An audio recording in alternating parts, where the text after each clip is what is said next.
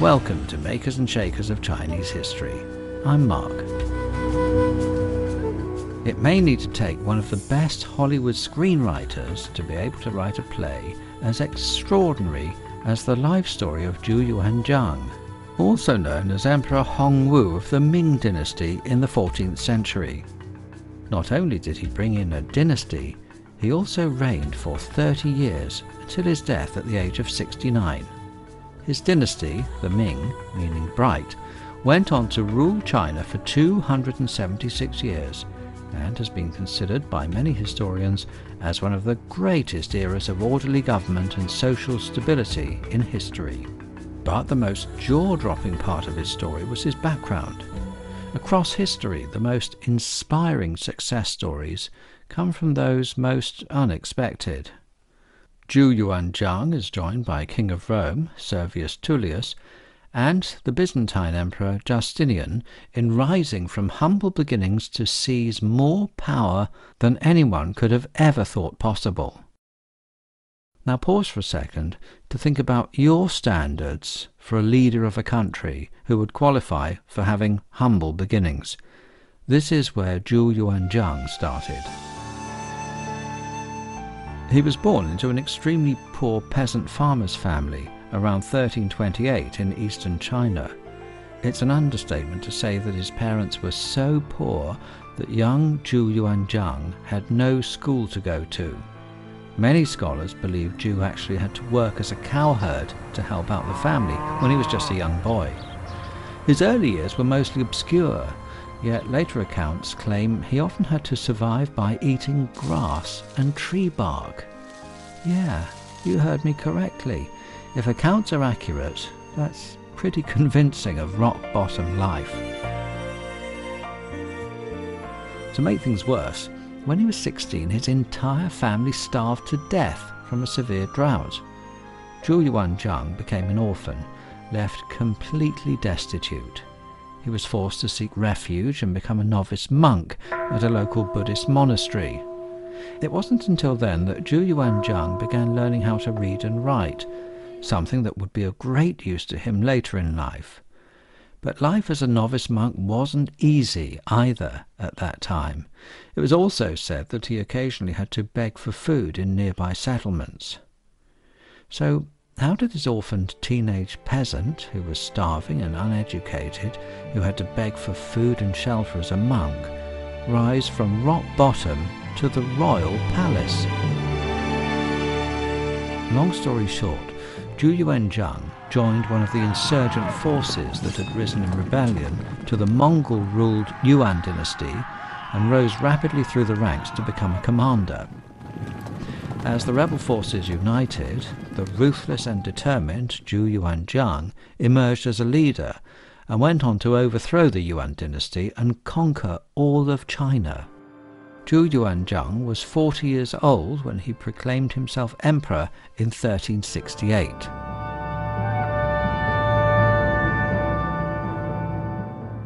There's a Chinese saying that goes, "It is easier to attack a city than keep it." Now, what did it take for Zhu Yuanzhang to reinforce his regime as a founding emperor? Did his background play any role in ruling a vast country? Did the ruling class look at him sideways because of his humble beginnings? So when Zhu Yuanzhang became Emperor Hongwu, his personal preferences had the capacity to make a huge difference. For those of you listening, imagine if you became the head of state. What would you change or keep the same? Would you get revenge on those who made you suffer? Would your era be a swinging party or hell on earth? On that note, let's talk about what he did as the Ming dynasty's head honcho. First off, Emperor Hongwu hated corruption that he witnessed during the Yuan dynasty, so much that he went to extreme measures to make sure corrupted officials under his reign received due punishment. Stringent, merciless ways of punishment that were unparalleled throughout Chinese history, lasted many years and caused massive killings. For example, A county-level official who was found corrupted would be exiled to the country's northernmost deserts. If this official was found to have embezzled 3 kilograms of silver and more, he would be executed in such a savage way that the level of cruelty could appall the infamous Ramsay Bolton from Game of Thrones and Gilead of A Handmaid's Tale combined. Just to give you some mental imagery of the various forms of execution, ever heard of Death by 1,000 Cuts? Though the title is pretty self-explanatory, this is done by a blade that methodically removes portions of the body over an extended period of time, eventually leading to death. Whew, if that was a bit over-elaborate, there was always the option of being skinned. Needless to say, no one ever survived the execution room, not even his founding generals and son-in-law. Ironically, civil servants were paid rather badly, and corruption seemed the inevitable way out, and couldn't be eradicated at all. At the same time, he encouraged vigilantism. There were rules allowing commoners to catch corrupt officials themselves and send them to the Ming capital to be punished. As the icing on the cake, so to speak, these vigilantes were even able to receive free bed and breakfast services along their journey. That alone might get some people to consider ratting someone out for just about anything.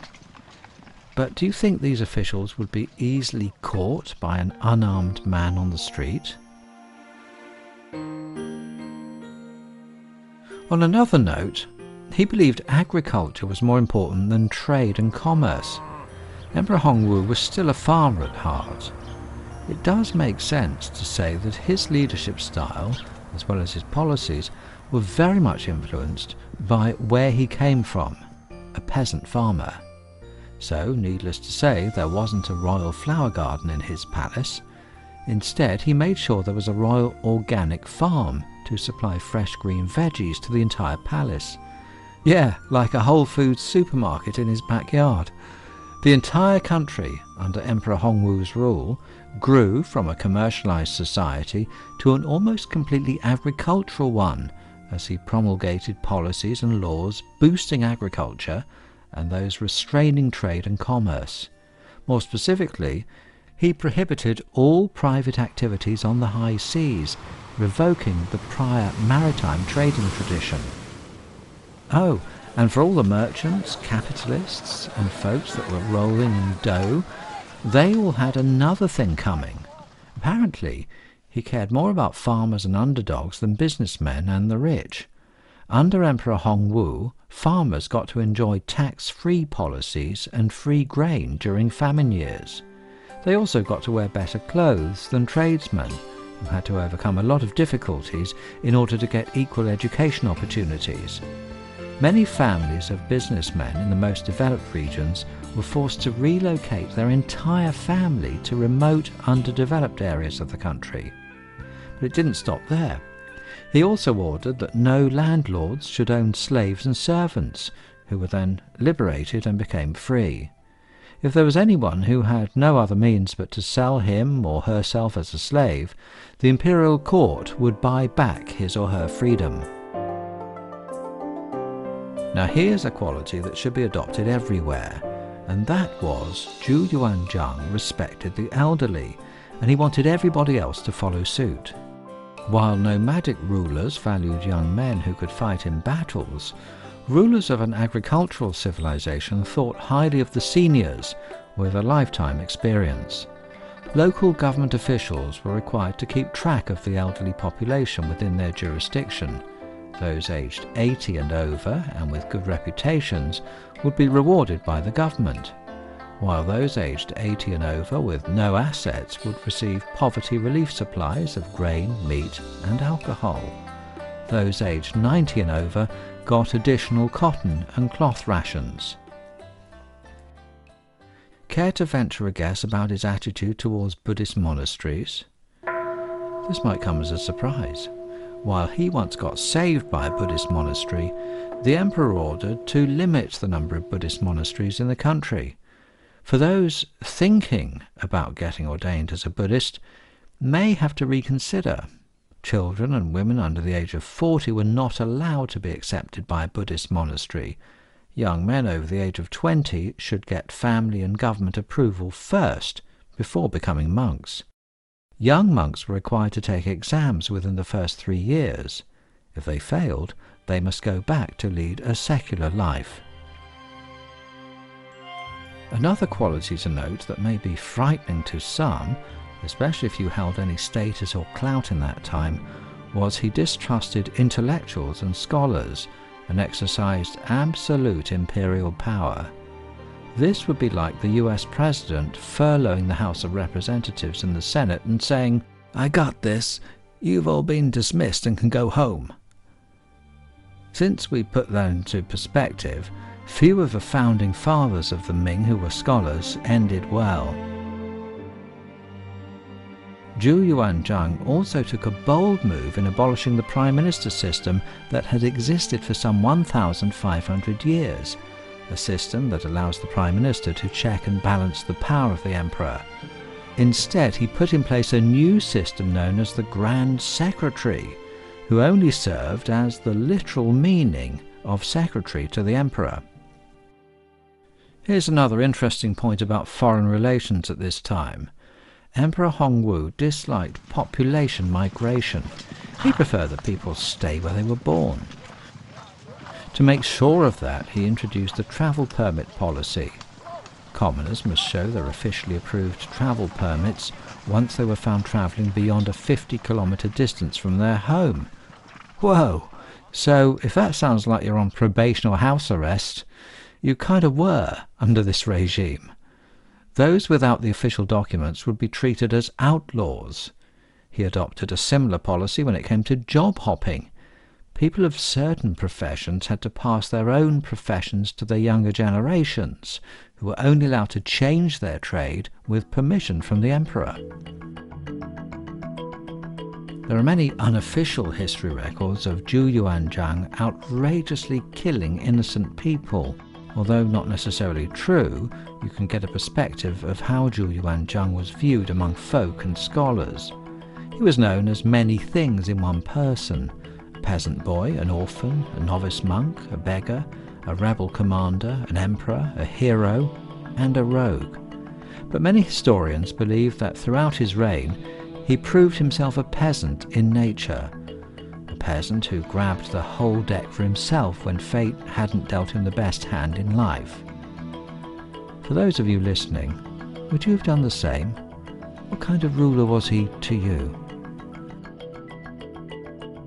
Well, that's all we have for you today in this episode. Special thanks for San Lianzhong Du for contributing to the content. If you like the podcast, subscribe for free wherever you listen. We'd love to hear your feedback. Thank you for listening to this episode of Makers and Shakers of Chinese History. I'm Mark. See you next time.